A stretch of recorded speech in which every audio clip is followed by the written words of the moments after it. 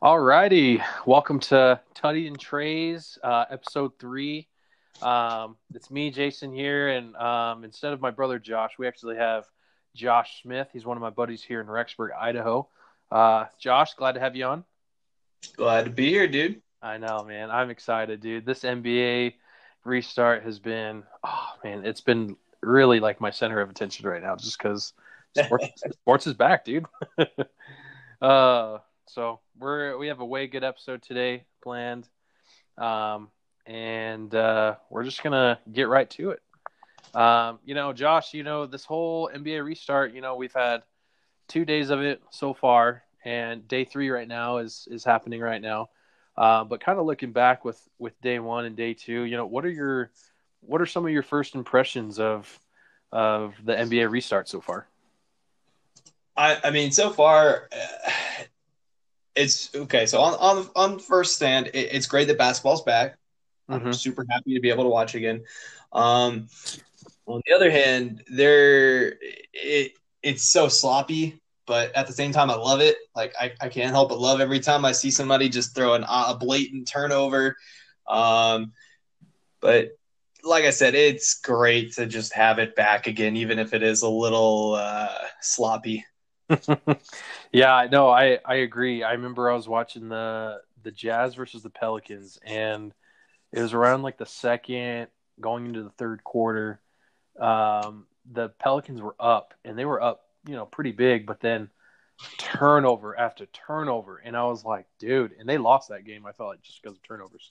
I think they had like 26 turnovers or so. I mean, I was like, gosh, dang, dude.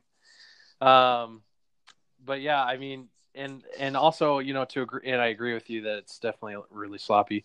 I think there's a lot of rust, and like, players are just getting back to playing, kind of like game speed. They've been off for 3-4 months, and so it's kind of hard to get back into that, like that high caliber play and like conditioning that, they were once in. They were playing September through, I believe April, so, or March 11th is when the hiatus started. So,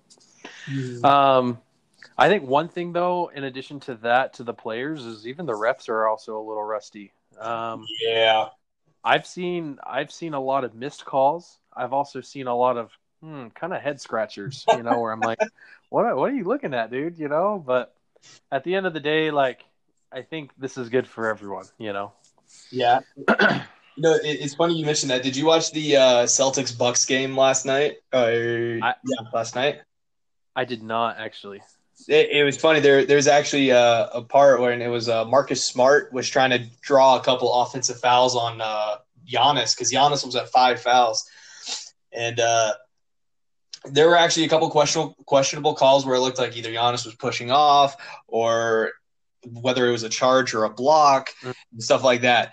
Or there was a shooting foul that happened, and Marcus Smart was shouting, "Oh, it's on Giannis! It's on Giannis!" Instead they gave it to Brook Lopez, and then after the game, he's like, "Man, they were just giving him a little bit of preferential treatment, the MVP treatment, stuff like that." So there's definitely been some of those questionable calls of, is it a charge? Is it a block? Is it offensive foul, defensive foul? I've seen a lot of travels being called, like left and right. Fun. I was watching the OKC game today, and I think there was about 3 or 4 travels called within about 2-3 minutes. So they're definitely blowing the whistle. I saw one ref blow the whistle in that same game on Donovan Mitchell. They thought that he had traveled, but really he just jumped in the air to catch a pass and was coming down with it. They thought he took a step, and so they blew the whistle. And then right afterwards, they wave it off, and it was awful for them because they only had 2 seconds left in the shot clock. So some of these refs are getting a little trigger happy with the whistle. Some of them are kind of swallowing it a little bit. But like you said, they're also trying to find that groove because they haven't really been doing anything recently. Yeah. Yeah. That's the frustrating part. But I will say with some of those travels though, I think they were actually legit good calls though. Like, And so like I give him props for making that call. I even saw I think it was the Lakers versus the Clippers Mm-hmm. violation, and like on a free throw, and I'm like, I mean, like that's a good call to make, but at the end of the day, I'm like, they don't really call those a lot, just because like I don't know.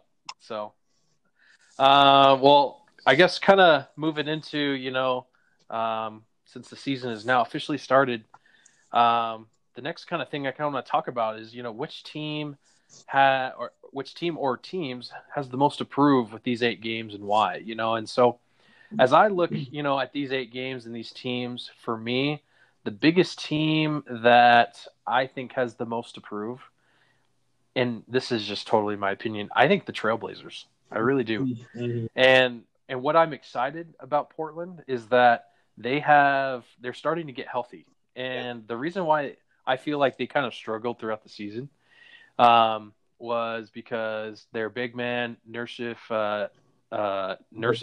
Nurkic. Yeah, I always bomb his name. You're good, dude. He was injured for a lot of the season, and I know that he definitely, and as well as the team, benefited from the 3-4 month hiatus. Mm-hmm. And he's healthy. And dude, first game back against the Memphis, I mean, he scored, I believe it was like 18 points. He played 33 minutes, so I mean, he was playing most of the game. These are normal minutes for him, and I think that was huge. Because if you think about it, they picked up Hassan Whiteside in the offseason because he was injured, and Hassan Whiteside has been okay.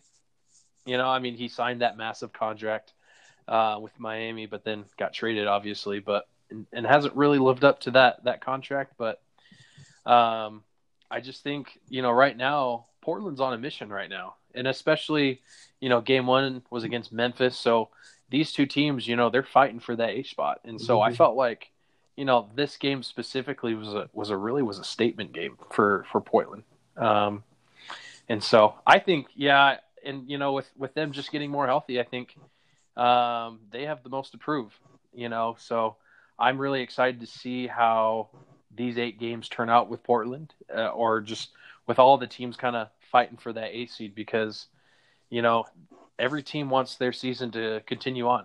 Every player wants to win that championship. They want to keep playing. I mean, this is obviously the sport that they love. So that's kind of like my guess or my vote for who has the most to prove. But as you look at it, when you look at the teams playing, who do you think has the most to prove? So first of all, I agree with you about the Portland Trailblazers. It's kind of funny to picture Damian Lillard struggling to make a playoff seed right after the season where he waves off OKC after hitting the game winner. Oh, that was filthy, dude. Making it to the conference finals where they beat Denver, I believe. So it's kind of interesting seeing how that team has kind of fallen out of grace a little bit. And losing Nurkic was big. Losing Zach Collins at the beginning of the season for a while was pretty big too. It's still just tough because when you do have that backcourt like Dame and CJ, you do expect a lot more. So I do agree with you that they definitely have a lot to prove to slide into that 8th seed. And props to Ja Morant and the Memphis Grizzlies for the job they've done too, because getting that 8th seed in the West, when you look at that roster and you're like, okay, Ja Morant, Jaren Jackson Jr., Dillon Brooks, they got a couple good guys on there, but you don't necessarily think, oh, they're a playoff team. But apart from that, I think the team, in my opinion, that has the most to prove is the Milwaukee Bucks. Okay. You've got Giannis Antetokounmpo going for his back-to-back MVPs. Milwaukee's the number 1 team in the league again this year. And last season, they made it to the conference finals. They beat the Raptors in the first 2 games, but then they got swept the last 4. Raptors went on to win it all. Now with Giannis, he's made a couple comments recently. His free agency isn't until 2021, fortunately. But when you look at Giannis and the force of nature that he is, you think there's literally no reason that this dude should not win a championship. I mean, you look Mm-hmm. at his length, his athleticism, his sometimes good 3-point shooting. They have a decent squad around him as well. Uh, there's really no reason for them not to make the finals at least or win a championship this year. I mean, there's no real super team to get in the way.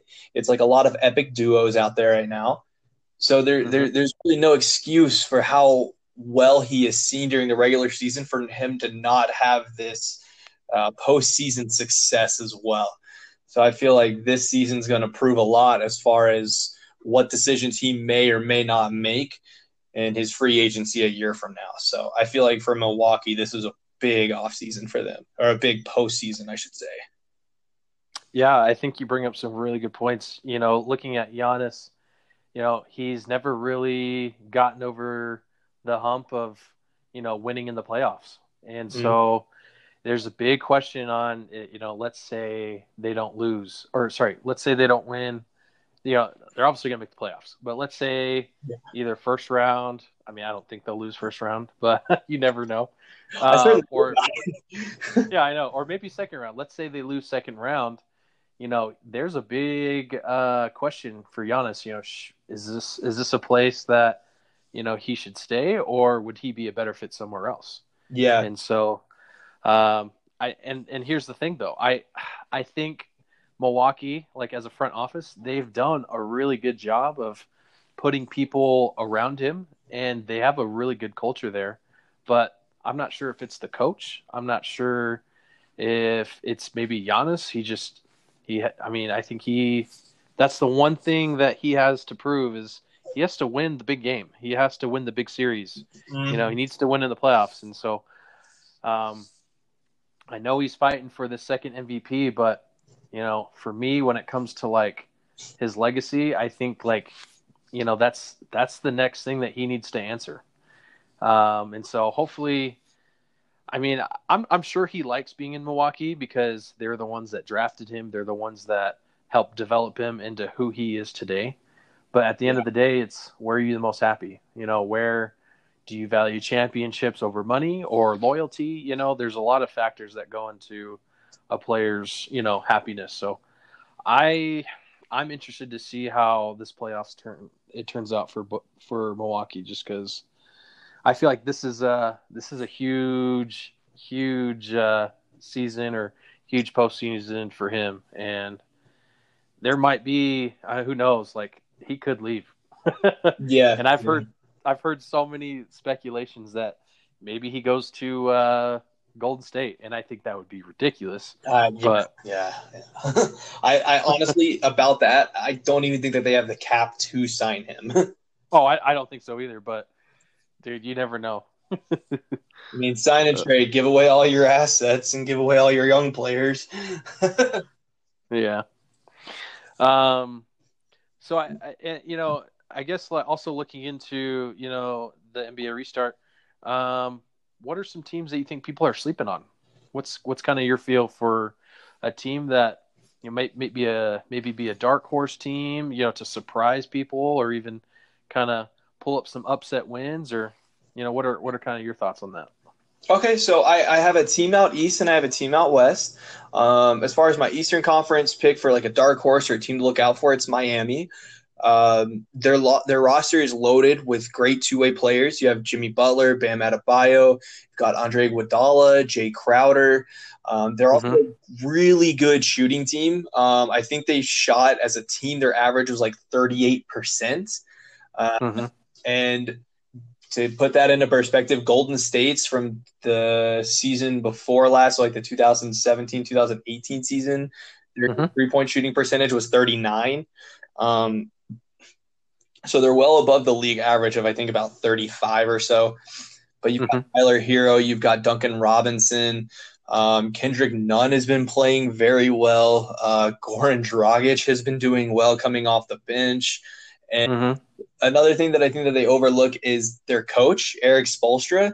He has experience coaching playoff teams, championship-winning teams. I remember back in 2011, a lot of people were saying, oh, Eric Spoelstra is not that good of a coach because he has LeBron James, Dwayne Wade, and Chris Bosh. But then after they left, he still coached Miami to be a very good team.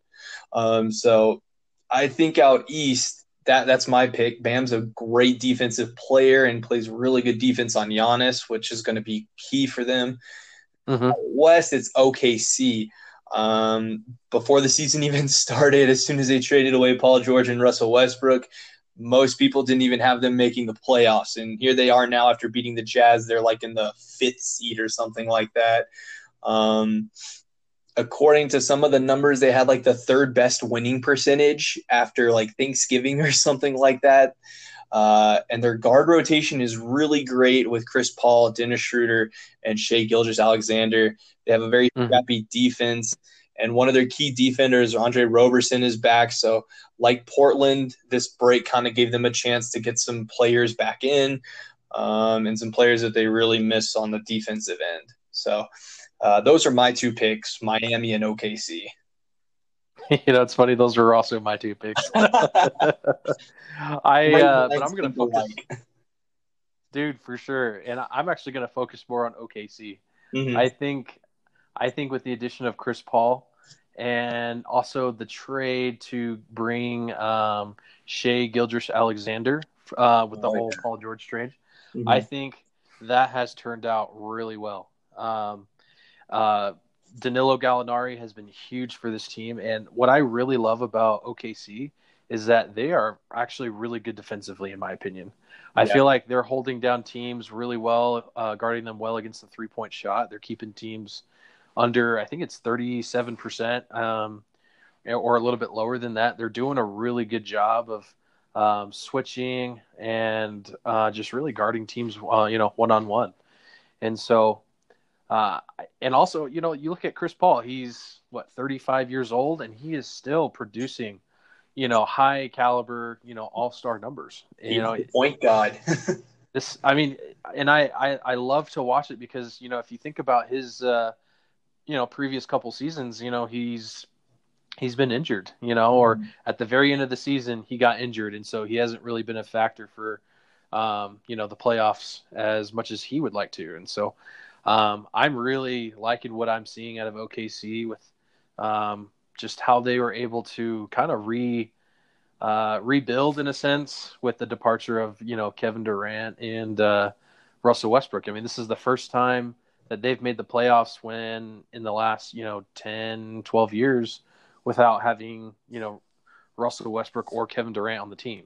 And so I'm actually really excited, to see what they can do and how far they can go. And I feel like if they do, or let me rephrase that.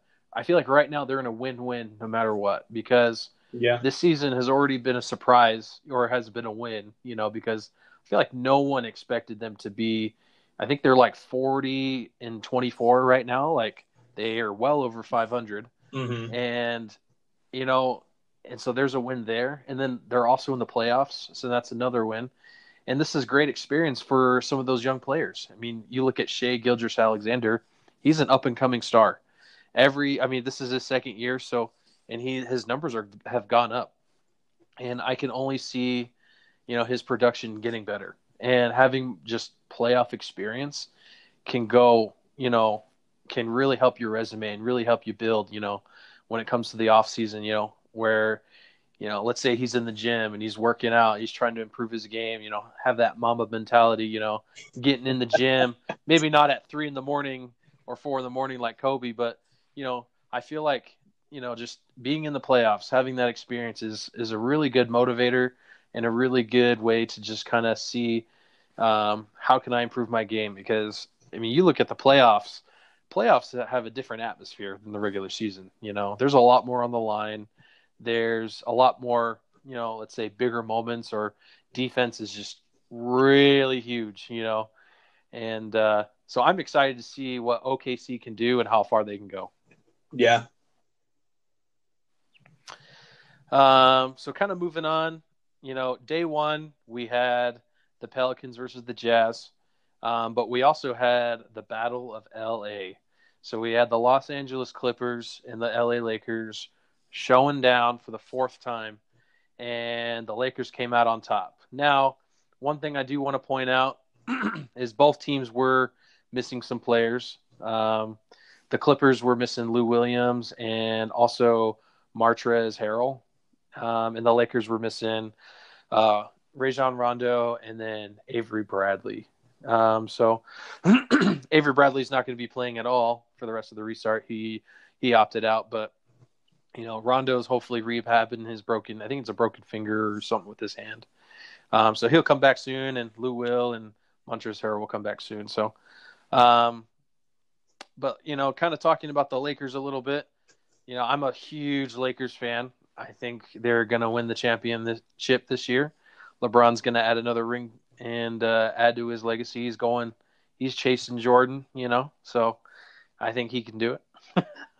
But, one thing about the Lakers I will say is they added J.R. Smith and they also activated Dion Waiters. I'm not a huge fan of J.R. Smith. Ever since the incident where it was him and the Cleveland Cavaliers and the game was tied against the Warriors and he didn't even know what the score was and had an opportunity to win the game and held on to the ball and oh gosh, and the game went into overtime. I was so mad. Do you remember that game? Oh yeah, because I remember that game because we got free food because of that game. So I'm pretty grateful that JR did that because that means Golden State swept them and we got free Buffalo Wild Wings. So for me, it was a win-win situation. Yeah. But looking at these two players, I feel like for me, Dion Waiters is a more important player for the Lakers. One thing I like about Dion Waiters is that he can create his own shot. He can run the offense, and especially with the absence of Avery Bradley, he's the kind of player that he can pick up the slack. He can score, and he's not necessarily like a role player, but he's a player that's not afraid of taking it to the hole or just kind of passing it off. He's a scorer, and so going into this game, I thought the Clippers obviously are a deep team. They have a really good backcourt. They have a really good second unit. And one of my thoughts is that I was like, dude, how are they going to freaking match up? But the Lakers came out with a win, and I was super happy. Did you get to watch any of the game? I did watch some of the game. As far as calling it a battle of LA, it's hard to say. Did you ever watch Teen Titans growing up? I did. So watching this game kind of, when I think of the Battle of LA, I think of the OG Teen Titans. Watching this Battle of LA that I saw on Thursday was more like seeing that little kids cartoon version that they've recently put out as Teen Titans. I watch it and I think, you know what? It's not really it. It was a great game, but there were definitely some things missing. It was exciting to watch because it was a good opportunity to watch LeBron James and Anthony Davis going against Paul George and Kawhi Leonard.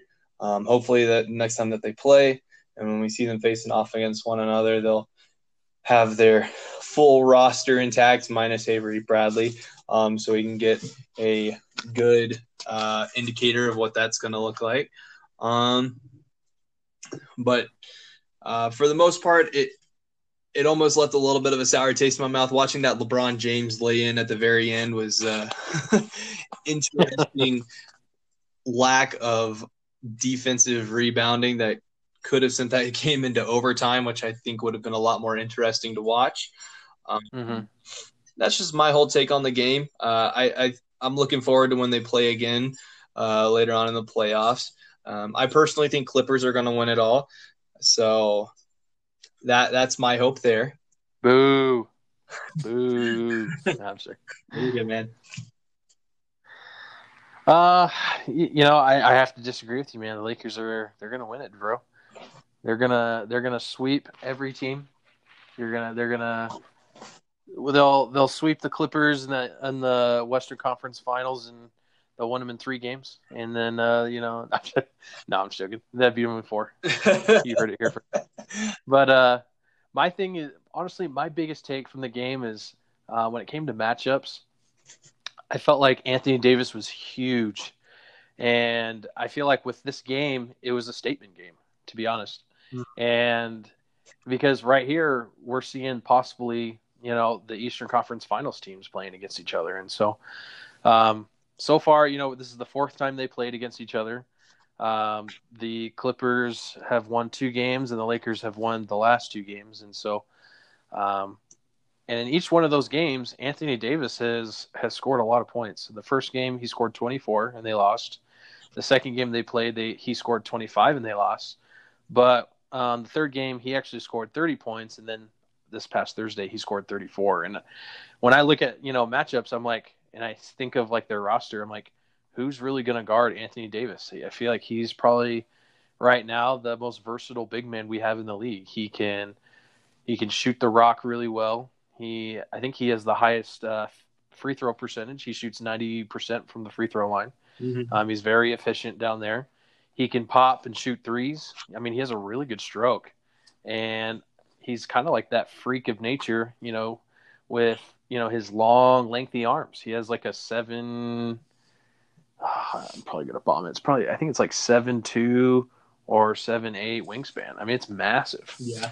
And so, like, he's really good at blocking shots on the defensive end, and he's able to either scoop or kind of wrap around and get those good, alley-oops or lay-ins. And so I just think Anthony Davis is it's a matchup nightmare for teams, especially the Clippers. I can see that. And one thing that I think it's going to come down to with those teams is not so much just their star players, but how their bench and how the secondary unit operates. Yeah, that's going to be huge. I agree. Because you can let your guy get your points. Like, you can let Anthony Davis get the points. You can let, on the Clipper side, you could let Paul George or Kawhi Leonard get their points. In my mind, it's kind of like a Minnesota situation, like back when Karl Anthony Towns was dropping like 30 to 40 to 50 points a game, but he was getting upset because they were still losing. And it's because his supporting cast wasn't playing up to that caliber. So I think with those teams, like you were mentioning earlier, I think Dion Waiters is going to be a big boost for LA, the Lakers. I think J.R. Smith, he has his moments with flashes where he is on point and he's hitting those 3-pointers. I think that's going to be a big boost for them. I think Kyle Kuzma's production is going to have to come up a little bit because you're going to have teams that are going to try and focus more on LeBron and Anthony Davis.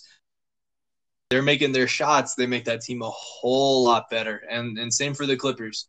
If Kawhi and Paul George are getting locked down, you're going to have your secondary cast come in. You're going to have Lou Williams be there for you to drop 18 to 20 points. You're going to have Montrezl Harrell and some of those other guys come out and score as well. Mm-hmm. Yeah, I agree. And honestly, as I look at the Clippers, I compare them to, I think it's the 2016, 2017 Warriors, where their bench or their second unit was so deep and so good. And I feel like, honestly, with the Clippers, they're the same way. And their second unit, they have a lot of talent there, And Stanley Johnson, he's someone who can run the point and kind of score and drive the ball and get some fouls and get to the free throw line. And especially with Lou Will when he comes back, I think he's going to be huge for that team. As they move forward. And honestly, like, I know the Lakers won, but I feel like if I'm the Clippers, with these 8 games, like, I feel like the Clippers as a team cannot afford to drop to the 4th seed. I mean, I feel like their goal right now is to stay in the West between the 2 or the 3. Like, they can't go any further down because if you think about it, assuming the Lakers, win the next game. I mean, they just lost tonight to the Raptors. Yeah. But I mean, they're pretty much. I think if they win the next game or the next few games, like, they're pretty much a lock for the number 1 seed. Yeah. I think if I'm the Clippers, if they drop to the 4th seed, then that means that, assuming the Lakers take the number 1 seed, that they'll probably play the Lakers in the second round rather than the Western Conference Finals. And so if I'm the Clippers, I better be hoping just to stay either second or third and hopefully not drop to the 4th seed, excuse me. Yeah. Oh, awesome. So that's kind of like all we have planned for today. Josh, I just want to thank you for coming on. I know being a new father just like me, we got family obligations, so we'll get back to it. So thanks for coming on, Josh. Love you, bro. And dude, this is Tutties and Trays, episode 3, baby.